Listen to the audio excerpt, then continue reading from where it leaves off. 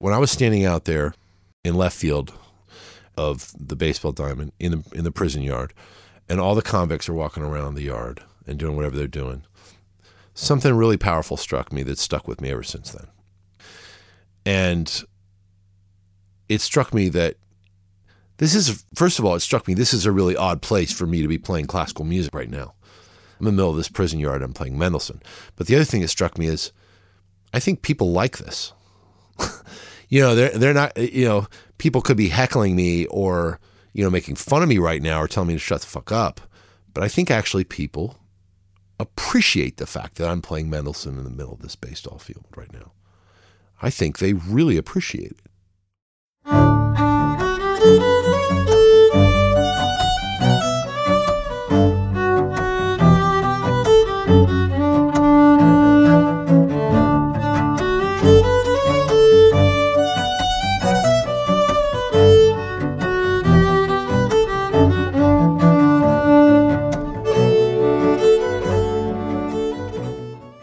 Welcome to Rosin the Bow, an audio journey through the world of the violin family. Hi, I'm Joe McHugh, and in 2016 I traveled to Asheville, North Carolina to interview jazz violinist and music educator Christian Howes.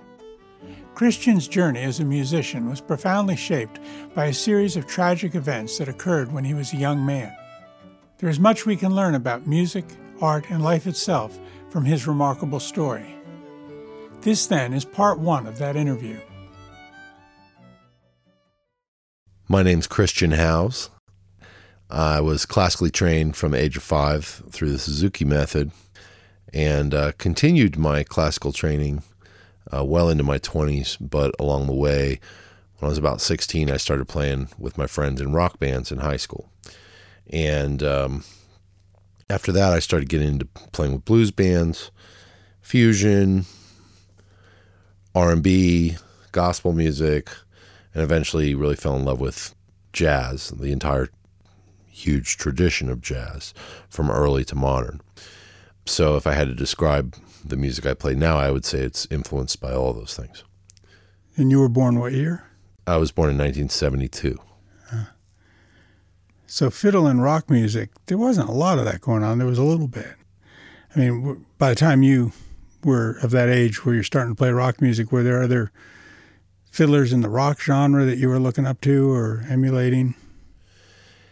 Not really. A lot of people talk about, John Cougar Mellencamp in the mid-'80s, introducing a fiddle into the band, and that being kind of a place where some of this movement can be traced back to. I do remember seeing the Kronos Quartet doing Jimi Hendrix Purple Haze on whatever it was, Johnny Carson or something like that. And when I saw that, I had already been excited about the idea of trying to play violin in rock music. And I thought it was an original idea, so it kind of bust my bubble a little bit when I saw Kronos. And I remember thinking, they're not doing justice to this, but that was, of course, the arrogant, thoughts of a adolescent. But Dylan had done one album, Scarlet Riviera, or I think that was her name, on one of his albums. And that was a new thing because, the age I was, to hear the violin in rock music, you just didn't hear it. Well, obviously, people talk about Kansas, from the early 70s, and people like Papa John Creech and the rock band Kansas. And so there, of course, there's been examples throughout the 20th century of the violin in different styles of music, but they're not normally associated with it. They're kind of anomalies or exceptions. And that was something that I first kind of confronted and struggled with, at the age of 16, and it's really become a huge central issue or defining question or preoccupation of my entire career and my mission as an artist, as an educator, et cetera, et cetera. And I think it's a much deeper, it points to much deeper and more interesting conversations about culture and about the segregation of cultures. I like to say this, I like to use this word or this term, the culture of education. And so what I'm talking about is the culture of education in which violinists learn to play the violin. It is a very specific culture in which certain skills are emphasized and certain knowledge and learning styles. All of these things are part of that. I call it a culture of education. And most of that, in terms of where I come from the Suzuki method or from any kind of classical training method, which is very different from some of the fiddle players that you know, like Bruce Molsky, who come from the more folk fiddling tradition. But this classical tradition, or the academy, if you will, I think is in many ways sort of aligned with this Western European academic thinking or learning, and to learn to play rock music or to play jazz music or to play blues or gospel music, it really forces you to confront other cultures of education, or I'm going to use that terminology, one of which could be considered the participatory culture, and another could be considered, or others could be literally tied to other cultural traditions. Like if you want to learn blues or gospel music or R&B, a way to find entrance into that music or to try to understand it would be to go to the African American culture, and specifically to, maybe, for example, the African American church, which is where a lot of musicians learn. Or you're going to develop an apprenticeship with a blues singer or somebody like that who can teach you the way that they learn the music. You're going to immerse yourself in that music. And so many violinists have learned in this classical tradition, and they just, when they hear blues or they hear rock music or they hear jazz music, especially jazz, it's just so foreign to them. But not only is the sound foreign to them, but the skill set needed to play the music and just the entire value system, epistemology, methodology, pedagogy, all of those things are completely foreign. And that's, to me, really deep, because it speaks to the level of segregation within our music education, the world of music education. And that's a field that I participate in. So I'm fascinated with this subject myself. So within that context, tell me your personal story of how you began to really understand these fundamental differences, that in fact the music was representing real differences in society, cultural opportunities, discrepancies in opportunity and wealth and whatever. How did you go from this classical mindset to these other places? So first, as a 16-year-old, when I started hanging out with my friends in their garage band, their rock band, I was instantly confronted with what a different process it was to make music. Because here I was, more or less considered, quote unquote, a prodigy, a virtuoso, someone who studied from the age of 5 and was playing at a very serious level. I was among this elite group of young violinists who had, lessons every week, practice every day, group lessons, recitals, institutes, camps. Imagine an ice skater or a ballet dancer who's training for the Olympics. So I thought, I know what I'm doing. And my friends in this rock band, they had literally taken like 2 guitar lessons, 3 drum lessons, 1 electric bass lesson, that kind of thing. And of course, they'd listen to a lot of rock records. Well, the first day when I went to the rehearsal with my friends in the rock band, I was the one that felt slow. What's wrong with that picture? Because it was such a different kind of making music. They were paying attention to different things. I mean, they knew the lyrics, they were improvising. They all seemed to be aware of the different parts. So the drummer kind of knew how the guitar riff went, and it was just it was a really different thing. And obviously it was a different music in and of itself. Like, it was rock music, it wasn't classical music. So And also the construction of the music from a harmonic standpoint, like what are the chords in the song? Like I never even thought about what the chords in the song were because as a classical violinist, you just play melodies.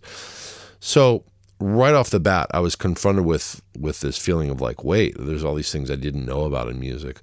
And so then I started to get really interested in this idea of what it is to be able to create your own music, which as a classical violinist, I'd never been encouraged to do. And a story I love to tell is about this kid named Noah Phipps, who was in my high school orchestra, and he was like the last chair, second violin. So like, when he was playing the violin, it just looked wrong. Like it looked like it was a struggle for him, and he didn't have a lot of chops on the instrument, and he obviously hadn't really paid that close attention. He wasn't really trying to follow the rules. And I was, of course, the first chair. I was the concertmaster. I was the undisputed concertmaster, like the reigning concertmaster from day one or whatever, because, So, but the funny thing about Noah was that he would go home and he had a 4-track tape player and he had like a drum set, an electric bass, an electric guitar, and he would sing and he would make these songs that he composed himself and he'd bring them in. And of course, everybody thought Noah was the coolest person in the world. And really, it seemed like they weren't that impressed with me, even though I was playing Paganini and all this winning competitions, soloing with the Columbus Symphony when I was 16. Like I was doing all these things that were supposed to be like really impressive. But I was really jealous of Noah. And the first thing I thought was, well, he must just be a creative person and I must just not be a creative person. Like that was the assumption I made. Because that's a logical assumption to make, you know what I mean? But then I thought, I wonder if I could prove that wrong. I wonder if I could fight against my nature as a not creative person and somehow be creative like Noah. So I started, kind of struggling to try to like find ways to create my own music, whether it was writing songs, playing the guitar and like coming up with lyrics or like sitting down the piano and banging out melodies and stuff. I really didn't know what I was doing, but it was, I got this really intense satisfaction from creating music. And this was a completely different kind of experience than what I would ever get in my classical training. So that was the beginning of it. But later on, once I was in college, continued to have more of these experiences playing with a blues singer, playing with a fusion band, and I was kind of studying more about music from a creative standpoint, learning to improvise. One day, and I was playing bass, electric bass or electric guitar a lot of times with the bands, but one time I brought out my violin for this blues singer. His name was Ronnie Taylor. And he was an older guy, and he was like, what you think of when you think of an authentic blues singer, older African-American guy, really just he sang great. He just had it down. He would just show up. He would do 4 songs. He would go have a couple drinks. He'd get his money and go home or whatever. We were the young like sidemen that we didn't make a lot of money, but we were thrilled to be in his presence. And just to be a part of it. I was like, man, I'm playing with Ronnie Taylor. This is amazing. But one time after the gig, we were just hanging out, and someone said, "Chris, pull out your violin and play it. Play it for Ronnie. Let him hear you play the violin." And I played something, and Ronnie was like. He was like, actually, you could tell he was like actually surprised. And he was like, that's what you should be doing. You should be playing that instrument in the blues. And I was like, oh, that's kind of cool. So I got a little encouragement from things like that. And I started playing with this rock fusion guitar player, kind of hero named Paul Brown. And I was getting more and more experience learning about improvisational music. But the next thing that really rocked my world, though, and made me start thinking in a deeper way about what you were asking about, and really started taking me on the path further to where I am now, was when I went to prison when I was 20 years old. I got locked up for 4 years on a drug charge. So I was in medium prisons in Ohio. And when I was in prison, I played music with a lot of people in prison. It wasn't organized in the sense of like, or sometimes it was, sometimes it wasn't. But a lot of it, I started to see music in a completely different way. So you had a violin? So sometimes I was able to have a violin and sometimes I didn't. Sometimes I could only play the violin outside. I mean, it's kind of a long story. So the first 2 years I played in this, I was actually somebody who I knew from my time in the university and when I was playing in the clubs. I knew a professional musician who had done some work in the prisons playing music, and he had met a warden. And he contacted that warden, and he told that warden about me. The warden's name was Ron Edwards. And he told Ron about me, and Ron had me placed at the prison where Ron was the warden. It wasn't the prison I was going to be sent, but it was a Ross Correctional Institution in Ohio. And Ron had created a vocational music program. He had applied for grants through the state of Ohio, gotten a bunch of equipment, and he hand-selected some musicians, and their job, everybody has a job in prison, and their job was to be in the warden's band. Do you have a name, the band? It was called the Warden's Band. It was literally called the Warden's Band. And this band rehearsed every day. We had state-of-the-art equipment. And we would perform for the prison. We'd also perform for, guards functions and little ceremonies and sometimes for church services. But then we also went out and performed in the community sometimes. Sometimes we'd go and perform in other prisons. And, that was a big privilege, obviously, as you can imagine. But it also difficult for me. It wasn't all a walk in the park. So during those 2 years, I was able to have a violin in my cell, and I could go play every day during the rehearsal. But then I got shipped out to another prison for 2 years, in London, Ohio Correctional Institution. And there I could only play outdoors. So the weather was, got in the way. I mean, mainly I could only play outdoors, and it was a completely different experience. So this group you were in, the Warden's Band, how many members? What kind of instruments? It was all R&B band. It was predominantly African-American, and so it was drums, keyboards, a couple backup singers, a guitarist, electric bass, and myself. And the warden actually purchased a MIDI violin, so that I could try to, there was this idea that maybe I could copy the flute part or copy the horn parts or whatever, Was it the first time you'd played on it? I had played electric violins, and this MIDI violin could be used in a MIDI capacity, or it could just be used as an electric violin. And I ended up pretty much just giving up on the MIDI. It's a long story, but MIDI and violin I don't feel are really all that compatible or useful, because MIDI actually it restrains the parameters that you can control. And part of playing the violin is that you really want to control a lot of parameters at one time. So just if you think of a keyboard, like a keyboard compared to a piano, a keyboard, you can adjust volume on a keyboard, but you can't adjust a lot of other things. So on the violin, you need to be able to adjust pitch, vibrato, volume, and all these things. So MIDI is just not really compatible. So basically, I was playing electric violin. And but a lot of times I would just be doing dancing steps and singing backup vocals and hitting a cowbell, because that's what I was relegated to often.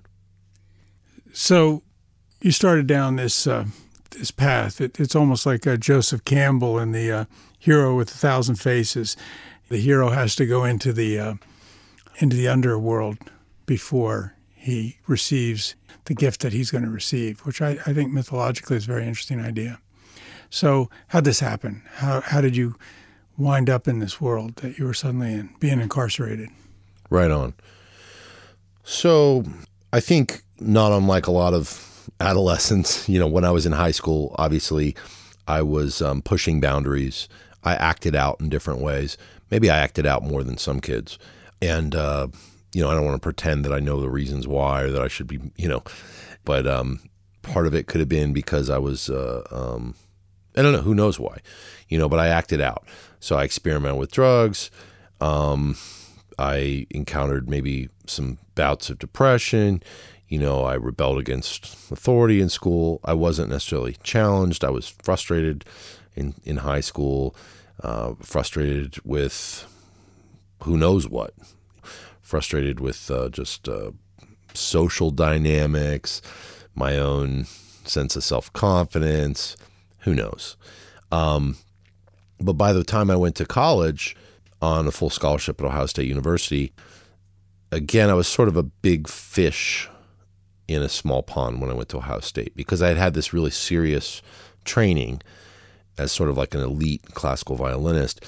And Ohio State University, which is a great school in many regards, but it's not necessarily known for attracting the top, performers. It has a great reputation as a music education program. But it wasn't like if I'd gone to Eastman or Juilliard or Curtis, or where there would be tons of these prodigies running around that would really be kicking my butt. So the first day when I came in, I was already one of the top players. And now I'm not blaming that. That's no excuse for me to act out, but I'm just saying that was part of what was going on. So in a struggle to try to make sense of where I belonged, I had these different spheres. One was playing in the local professional orchestra. It was called Pro Musica. And I got a full-time contract. Well, it wasn't a full-time orchestra. They did about 8 concerts a year or something like that. But it was a professional contract. And, I don't think anybody in that group was younger than 30. And I was 18 when I got that contract. Well, I didn't really fit in, there. And then I was also playing in these blues and rock bands out in the clubs. And the guys that I was playing with in these blues and rock bands, they were all in their mid-20s. So they were kind of part of this kind of neo Grateful Dead kind of scene. People that like to smoke a lot of weed and drink beer in college and, occasionally do psychedelic drugs or whatever. And they were into the Dead and, bands like that. And which is seriously different than heroin, cocaine, and that kind of crowd. I mean, this is that thing. Weed and psychedelics. I absolutely agree. Yeah, I absolutely agree. I think it's an important distinction that's not made oftentimes when people do drug education, because there are, if you tell people that marijuana is going to turn them in, make them think that they're a grapefruit, and then they don't think they're a grapefruit when they smoke marijuana, they're not going to believe you when you tell them heroin's really bad, don't touch it. And that's one of the problems with drug education, is bundling it all together. But anyway, so and then at the music school, like I said, I was a big fish, and then I was also in sort of the honors program and stayed in the honors dorm. But I didn't really, for whatever reason, in terms of my maturity, obviously I wasn't mature. I wasn't completely stable. Didn't know where I was going as a young person, and so where I found some sense of belonging was since I was the young guy in this band, I would play at the bars, and obviously there was a drug dealer that would come around and service this whole crowd.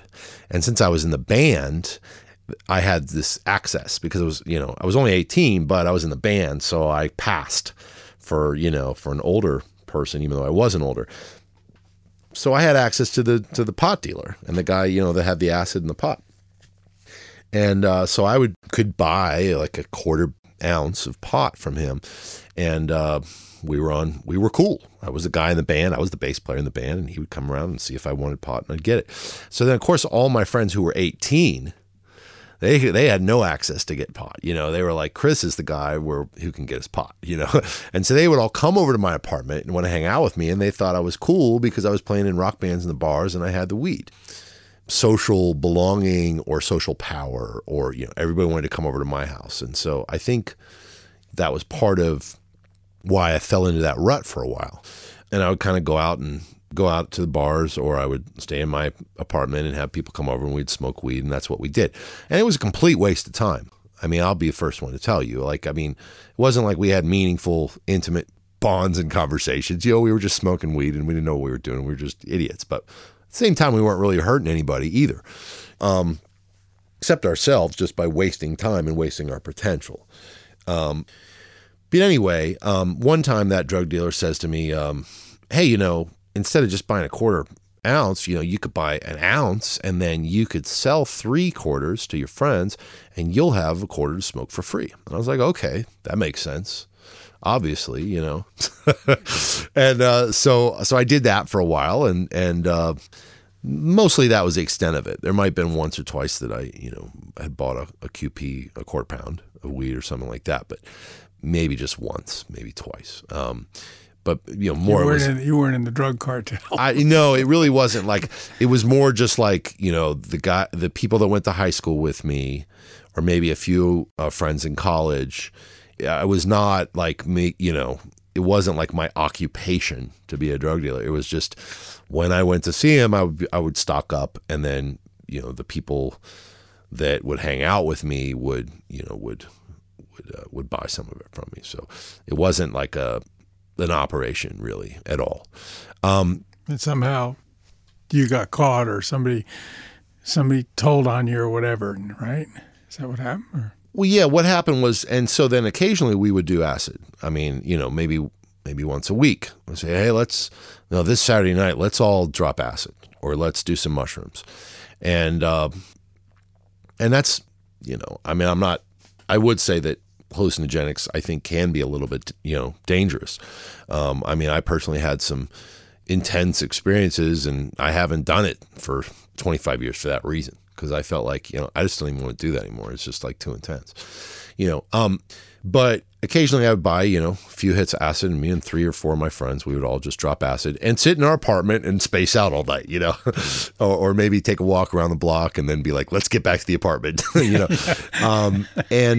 Right. So these guys from my high school, one day they said, or 2 guys from high school, and one of them said, my uncle wants to get 8 sheets of acid. Now that's 800 doses of acid. There's like a sheet of acid is like a quarter of a 8x11 page usually, and it's perforated into 100 little pieces, and each one of those 100ths is a dose of acid.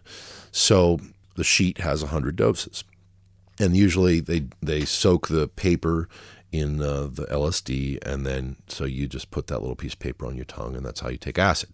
And if it's not acid, then people will take mushrooms, which was similar. So one of those doses, at the time, you could sell it for $5, and you could buy a sheet of 100 doses for about $150. And so when I bought 8 sheets, I might have paid $100 per sheet, just to give you, because that's important, I think, for everybody to understand, because the economic impact of drug use is a really important factor when we think about crime. Because, how much crime do you have to commit to be able to afford a $5 hit of acid that lasts you an entire weekend? You know what I mean? So I just want to make that point. So anyway, the guy told me his uncle wanted the 8 sheets of acid. So I called up the dealer and said, can I get 8 sheets of acid? And he said, sure, come on over and get it. I took the uncle's money, went and got it, came back, gave the uncle the acid, and that was it. And I think he did one more deal the same way, like the next week. He said, I want another 7 sheets or something. So, okay, that was it. Never heard from him. And then 9 months later, or 6 months later, I found out there was a warrant for my arrest. So that's what they call a secret indictment. Because when I did this, what they did was, instead of arresting me right then, the police stayed incognito or undercover so that they could then examine my dealer and his entire network of people. So I had no idea any of this until 6 months later, when they had the police had done all their research on the entire network. They had arrested the dealer, and then they arrested everybody else that they found, and I was in that net. So I was shocked. Even when that happened, I had already sort of taken some measures to kind of examine my behavior, and I was like kind of trying to clean my act up a little bit. I had felt like maybe this is getting a little bit out of hand. I need to smoke a little less and pay attention, go to class more, that kind of thing. Because my girlfriend and my family, people were saying stuff to me like, hey, you're slipping, your apartment's a wreck, you're not going to class, what's your problem? I was starting to take notice, a little bit. And so it was doubly a shock, because they were like, we're indicting you, you're going to jail, blah, blah, blah. So, well, long story short, the crime that I committed by selling, even just to sell 1 sheet of acid, at the time was classified as the crime of a kingpin. Literally, as a kingpin classification. The way that they figured sentencing guidelines was that there was like 4 classifications. There was, I think, under bulk, which would be like, maybe 1 to 10 hits of acid is just less than bulk.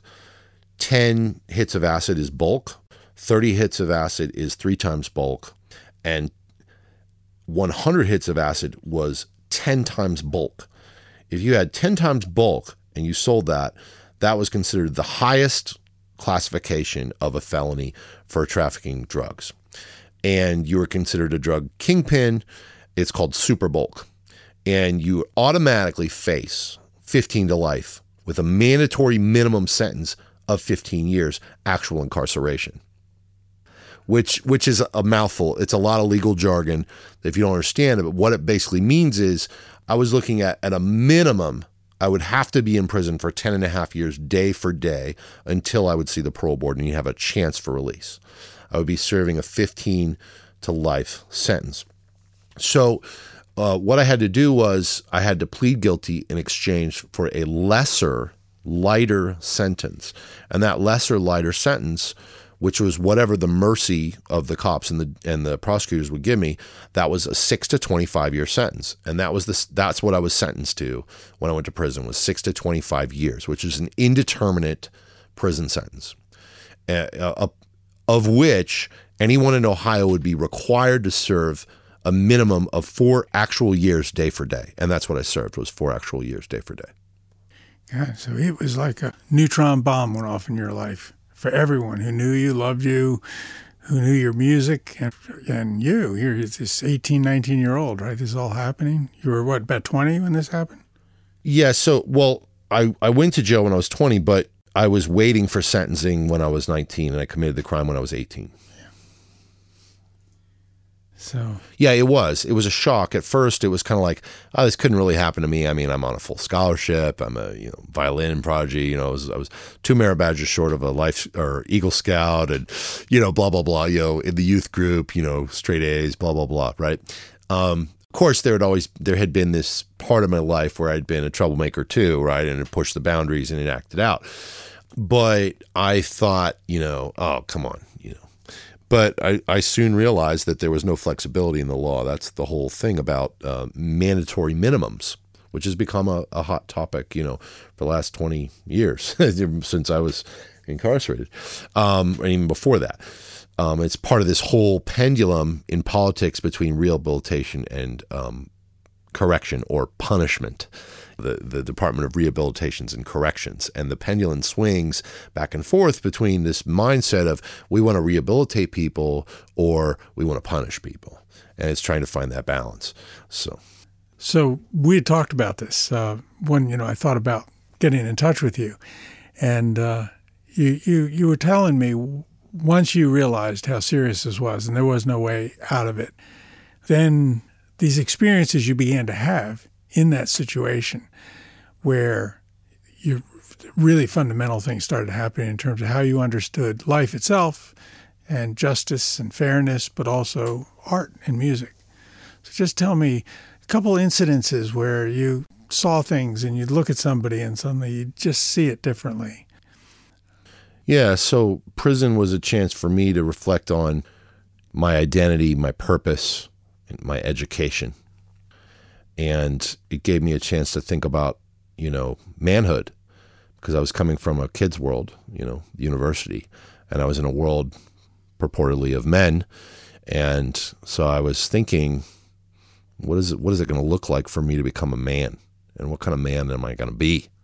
I hadn't really been given a lot of thought while I was smoking weed for a couple of years. I was just messing around, but I started to think about, what do I want my future to be, and what do I want to stand for, and what do I believe? Because every day you're confronted, and you have to make a choice, and you have to stand for something. You don't have a choice to be passive in that decision. If somebody violates your space, you have to decide whether you're going to be passive or you're going to be aggressive, or how you're going to maneuver out of that situation. If the Aryan brothers come up and invite you to join their group, you have to say yes or no. If somebody tries to rape you or, tries to play you in one of 30 different ways, you have to figure out how you're going to respond. So in prison, you don't have an option to just, not make a decision. You've got to make a decision.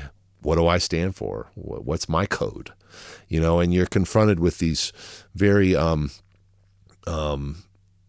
very strong examples of different codes, and people talk about the code of the convict. And I think it's a very interesting question to wrestle with. What is the code of a convict? Because it's not a clear black and white thing. It's riddled with paradoxes and bullshit, and and it's like and exceptions to the rule, and maybe there's two sides to the coin, right? I don't know. That's like, is the convict never snitches, or the convict always stands up, or none of that's really true, but people talk a lot about it, the code of the convict. But it made me think about what is the code of manhood, and what is that? Well, I found a lot of times in there that I saw that there was a certain code in which people ultimately led to their own self-destruction. And one of the things that was prevalent is this idea of getting your propers.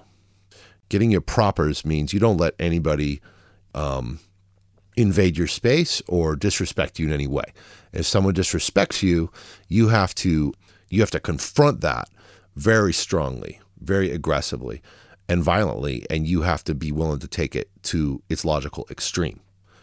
And so what I'm saying is, in the joint, that doesn't mean because you're the strongest guy. You can be a really small guy, but if you're willing to swing a knife, that's all it takes. It doesn't matter how small you are. I met some really small guys who were willing to cut somebody. But when you think about it, when I think about that, it's really a dilemma. This is really a serious dilemma that I faced every day for 4 years. Because if somebody disrespects you and you accept it, if you allow them to come sit on your bed uninvited in your space, in what you call your house, which is 3 feet in a warehouse with a bed and 3 feet to the next bed. That's the only space you have. They come and they stand in your space. That's a clear, infringement on your territory. It's if you let them sit down, then that invites them to cross the next boundary. And they say, hey, why don't you give me a cigarette? And then if you say, okay, I'll give you a cigarette. And then they say, hey, can I borrow some coffee? Till next week, I'll get it to you next week. And you're like, okay. Well, pretty soon you're doing, you're their sex slave. And that's literally how it happens.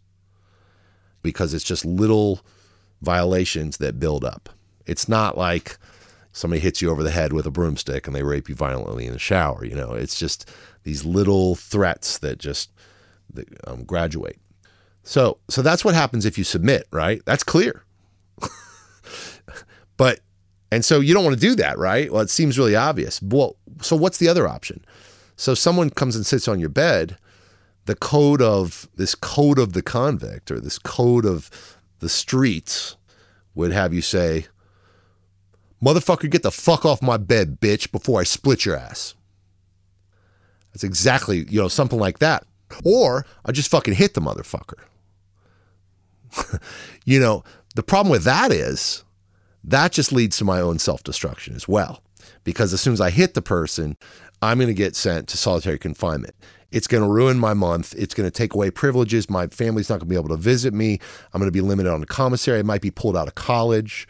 And when I see the parole board serving a 6 to 25 year indeterminate sentence, the parole board is going to say, I see you got in a fight. I don't care who hit who. It's a kangaroo court. You don't have due process in prison. So you get in a fight, it doesn't matter who threw the first punch. You're going to be punished for it, which means you're going to do more time. The logical conclusion of that is your own self-destruction. And that's the problem. But that's the thing that so many men are caught up into. This code of getting your propers and stuff. There is no clear way to deal with that problem. There just isn't. It's a dilemma that I wrestled with for 4 years in prison. And there were times when I walked away from confrontations, and there were times that I stood up to confrontations. But that's just one of many struggles that I dealt with on a daily level in terms of trying to wrestle with, what do I stand for? Where do I fall on this issue? And what kind of man am I? And how do I resolve this dilemma? Am I a peaceful person? Am I a violent person? Am I, so sorry, I got kind of sucked into that. A friend of mine one time said, if you only have two choices, which is kind of what you're putting forward, right? He said, it is a dilemma, and you don't want dilemmas. That's what you never want. You want to have at least 3 or 4 choices. 2 choices is a dilemma. Interesting. So some of the guys you saw there, you mentioned to me, or what did you see their situation? Because they didn't have anything to fall back on, like music. Also, I'm curious, having as a cellmate your violin, I think that's, it's like a friend. Well, I had a cellmate. The first 2 years at Ross, I was in, was referred to as a cell joint. So I was in a cell, but I always had a cellmate. But the last 2 years of the 4 years I was incarcerated, I was in dormitories, warehouse-style dormitories with 250 men in a room and 3 feet between the beds. There are very different experiences in the two prisons. Why'd they switch you? Well, it's kind of a long story, I hate to say, but the warden's band in the first prison I was in at Ross was a love project or a heart project of the warden, Ron Edwards, who happened to be a young African-American warden, well-educated and on his rise through the political ranks of the state of Ohio. And this was a warden who was sympathetic to enough on the rehabilitation side of the pendulum that he wanted to create this vocational music program. Now, there's a lot of guards that worked for the warden in this very white rural area that resented this, in many, many different ways. I mean, first of all, why are we giving inmates instruments? Let alone TVs and weights and whatever else, right? A lot of people think like, take away the TVs, take away the weights, take away the musical instruments, just punish them, And Ron was very visionary in terms of like, he wanted to have this musical vocation. He had a vision, he wanted to help guys by giving them the opportunity to work on music. And thank goodness he did. So, but also, he was a black warden, with a bunch of white guards working underneath him. I think there was a lot of racial tension. Also, the warden's band was predominantly African-American, playing African-American music, which a lot of those white unionized guards, that a lot of whom had cousins and brothers and sisters, who had a, quote unquote, sweet state job, working at that penitentiary. All these things rub these people the wrong way. So I was a pawn. I was the white, if you want to say I was the white boy in the warden's band. I was the token white boy in the warden's band. And so by shipping me out of the prison, some of the guards were able to deal a blow to the warden and his heart project. It's kind of a long story how they did that, but that's basically what happened. They managed to do it one way or another. Yeah, I can tell you exactly what happened. We were out playing at a park in the community. My mom and my family came, and because that was one of the perks that we were allowed, is our families could come and watch us perform at this park, and we could sit and have a little picnic. And this was a really very, very special privilege, as you might imagine. And the warden gave us all this trust and let us, do this. So my mom later on sent me photos from the picnic. And the warden and the warden's family had come to the picnic. And she sent me a note and she said, Chris, could you please give these photos to Ron?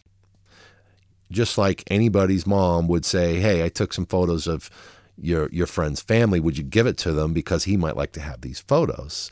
It was a gesture on my mom's part just to thank the warden. And because my parents were always trying to stay in touch with the warden to make sure that their son was okay. They couldn't do much, but they were trying to do whatever they could.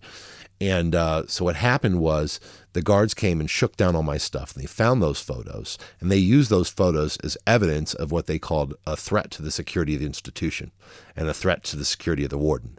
So basically they were saying, like, you're gonna extort the warden. You have pictures of his family, which couldn't have been farther from the truth, but obviously it's such a convenient lie that there's nothing the warden could do about it either, because it's, it didn't matter what the intention behind it was. It looked like I was literally trying to blackmail the warden or plot to, hurt his family, which, And so they threw me in solitary, and then they rode me out to another institution.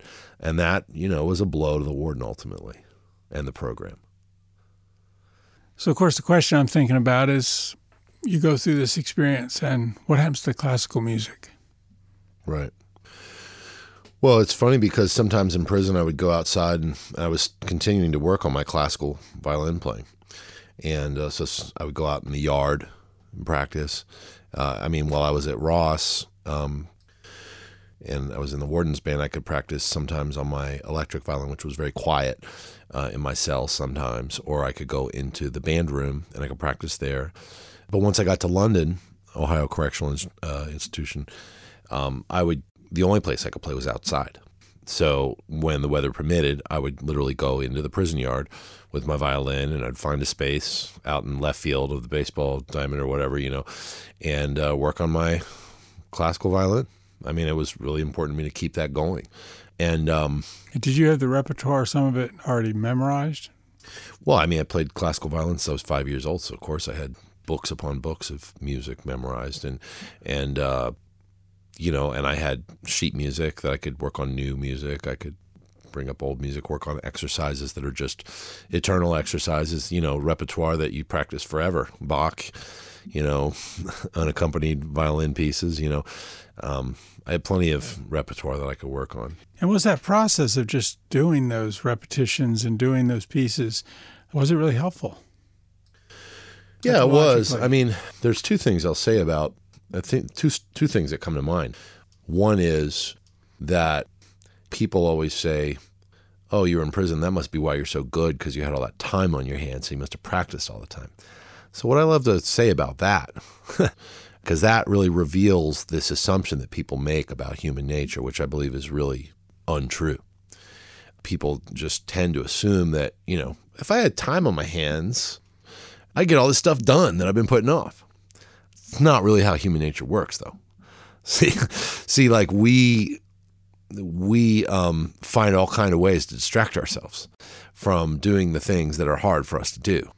They're not hard to do because we don't have time to do them. They're hard to do because they're hard to do, because we're afraid to follow through on them. Who knows what? That novel you've always wanted to write, but you never wrote. It wasn't because you didn't have time. It's because maybe there was some fear. It's about discipline. It's the enigmatic nature of what makes us motivated to actually work hard on the things that we say that we want to get better at, right? So a great example of that is prison. Prison is a microcosm that really brings a lot of these lessons to the fore, because I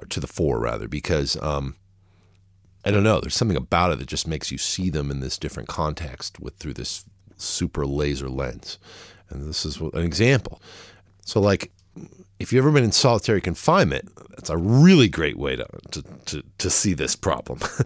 Because solitary confinement is like the epitome of, I've got time on my hands.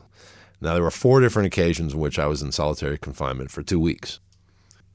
And so I can speak on this subject. That's plenty well enough acquainted with solitary confinement. And so when you're in solitary confinement, you're like, oh yeah, I'll do a lot of push-ups every day. You got all this time in your hand. Like, I'm going to do push-ups.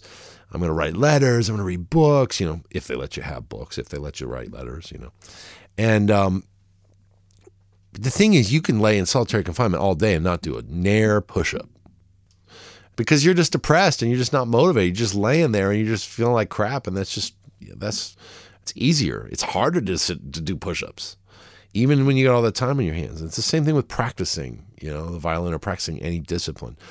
It takes, every day you get up, there's a fight, and you have to fight it. to say, like, I'm going to make myself do this stuff. That was one of the central struggles of prison for me, was every day getting up and saying, am I going to use this day? Am I going to fight through the desire to be depressed, or the desire to tune out, or to cop out or act out? And am I going to actually make the choice to engage in these self-productive, developing behaviors, practicing my violin, going to the gym, working out, writing that letter, reading that textbook. It takes a lot of work to do that, no matter where you are. So that's one of the first things I'll say about playing, practicing classical violin in prison. The other thing I'll say about it is that when I was standing out there in left field of the baseball diamond in the prison yard, and all the convicts are walking around the yard and doing whatever they're doing, something really powerful struck me that stuck with me ever since then. And it struck me that this is a really odd place for me to be playing classical music right now. I'm in the middle of this prison yard, I'm playing Mendelssohn. But the other thing that struck me is, I think people like this. They're not, people could be heckling me or, making fun of me right now or telling me to shut the fuck up. But I think actually people appreciate the fact that I'm playing Mendelssohn in the middle of this baseball field right now. I think they really appreciate it. And it was a revelation to me, because I realized, and there are other things that support this as well about music in prison, but I realized that music is a human, organic thing. In our culture, in our society, we have all these assumptions, especially from the elite classical world. You think, well, there's no way you can perform music unless you have a concert hall. The concert hall must have air conditioning. There must be a music librarian to prepare the sheet music. There should be a conductor. There should be ushers. There should be a playbill. There should be a marquee. There should be a publicity campaign. And there should definitely be a program. There should be straight back chairs with music stands. I mean, I could go on and on, like all the accoutrements that we think are somehow necessary for us to actually make music. And this is, again, speaking to the culture of education, or the culture of music education in this classical academy, which is different than the participatory culture, and is different than many other cultures in the Black church, in the Carnival of Brazil, in the folk filling traditions, where you see how music is it's just on the back porch. It's just happening. Nobody says it's going to happen at 7:00, But in prison, it wasn't just me playing Mendelssohn, but I made a point. I made a promise to myself. I said, I'm going to remember this, and I'm going to play music wherever I want to play music, anywhere for the rest of my life. And it's not about that it's good or that it's perfect or that it has to be in a concert hall. Music is something that needs to be shared. It needs to be something that can be expressed anywhere. And it was a profound, liberating experience for me. But there's other ways that I saw this really important revelation in prison, because you walk around the prison yard and you see music happening in various places in various different ways. Like you might have some young guys beating out beats, literally beating out beats on a picnic table, on their bodies with their hands, whatever, beatboxing and rapping, rhyming. It's, again, very organic. The people that walk by, some people might, some Aryans might be complaining about it, but but more or less people appreciate it. That's happening. That's art, and they're feeling it, because what you feel in prison is violence, which is the void of humanity. Violence, not somebody slapping you across the face. Violence, the void, the absence of freedom, the absence of trust, the absence of intimacy. And when you experience music on the prison yard, it fills that void with humanity. So this sense of being dehumanized, this sense of being alienated, is literally, you can feel it palpably going away. You can literally feel humanity, just on that prison yard through this music. You feel it. And you walk down 30 more yards, and there's some guys that are singing a cappella, some gospel Christian song together. And you go another 50 yards around the yard, and some guy's beating a guitar and singing a country song, and there's a harmonica player playing along with them. And it's fucking beautiful. It's fucking beautiful. When I'm hearing this, I'm experiencing it, I'm thinking, this is such a relief. This is such a lift for me. Like I just feel this release, and I feel this sense of I'm not in prison. I'm in this place with human beings, and these are all people, and we're connected, and we feel the spirit of this music. And that's what made me realize that all this other stuff is fucking bullshit. It's just, this pretense of the classical world and this idea that it needs to be perfect. But it was other experiences in prison also, like sitting in one of the first times after I got out of the county jail for 2 weeks, I went to the reception center. And actually that was the fifth time I was in, I guess the fourth time. I was in solitary. You go to the county jail, then you go to solitary in the reception center. And I heard this voice in the cell next to me, and he's singing. And I was just like, holy shit.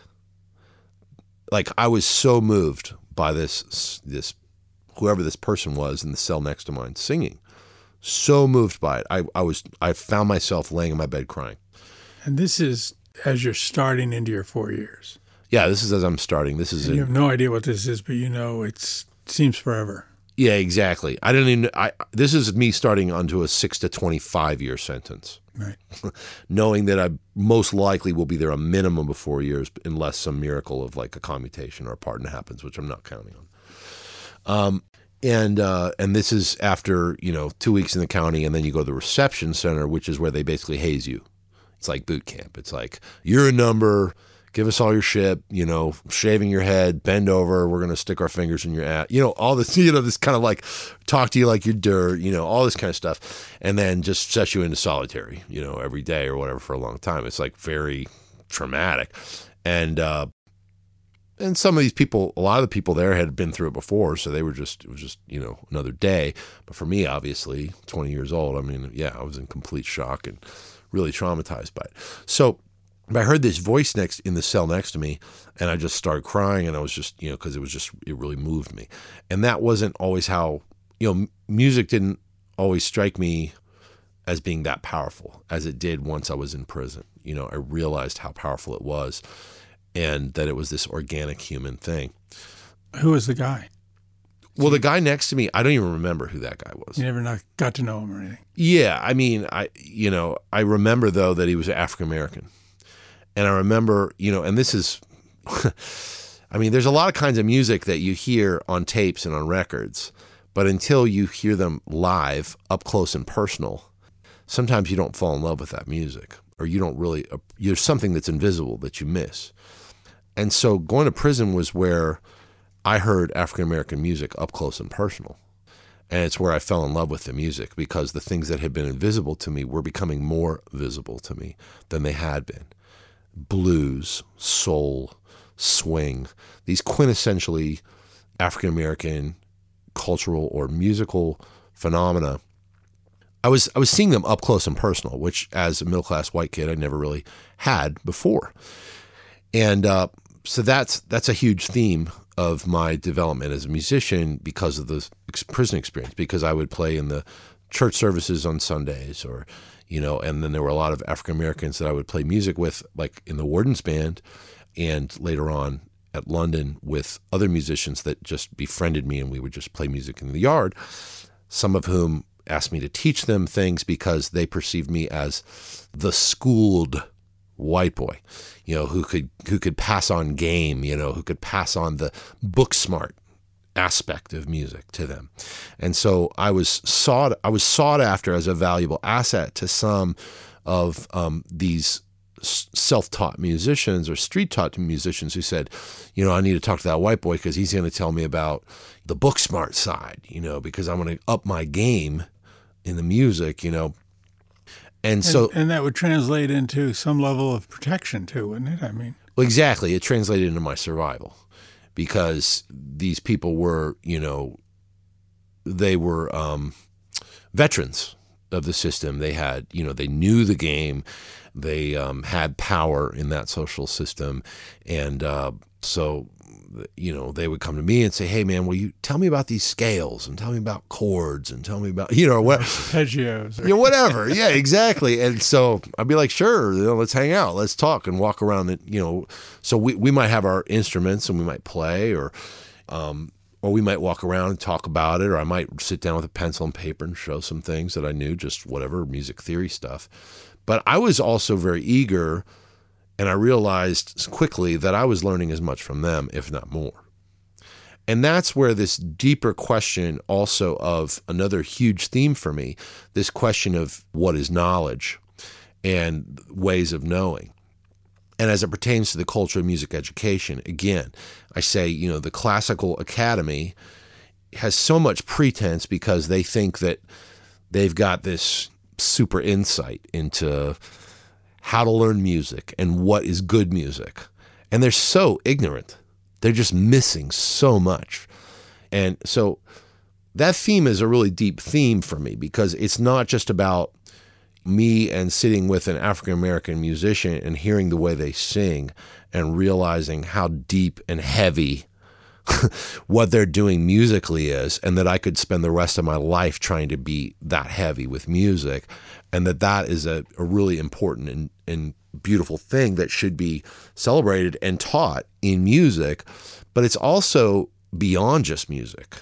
It's about life. It's about what is wisdom, what is what is knowledge, what is manhood, and who can define it in what language, So, walking around with these men, pimps, murderers, rapists, drug dealers, whatever they are, they're espousing wisdom to me in a language that was completely different and from a life that I could not even begin to imagine. But it was real wisdom, and the things that I was learning from them were really deep, just as deep as the things that I was learning from philosophy texts. Let's listen to Chris perform the Joni Mitchell song, Both Sides Now, from his music CD, American Spirit.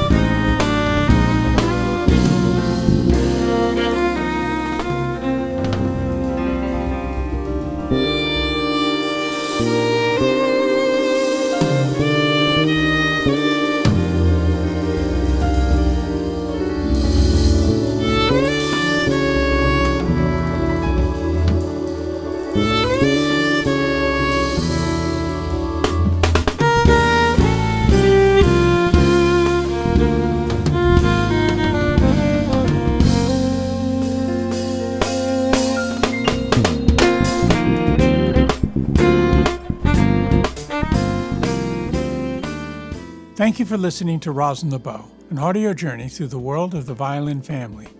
Rosin the Bow is produced by Joe and Paula McHugh in the studios of the Raven Radio Theater. Our theme music was arranged and performed by the string quartet The Fretless. To learn more about the Rosin the Bow project, and for links to additional podcasts, please visit our website, rosinthebow.org. And let me leave you now with a simple Hindu proverb. He who has come through the fire will not fade in the sun.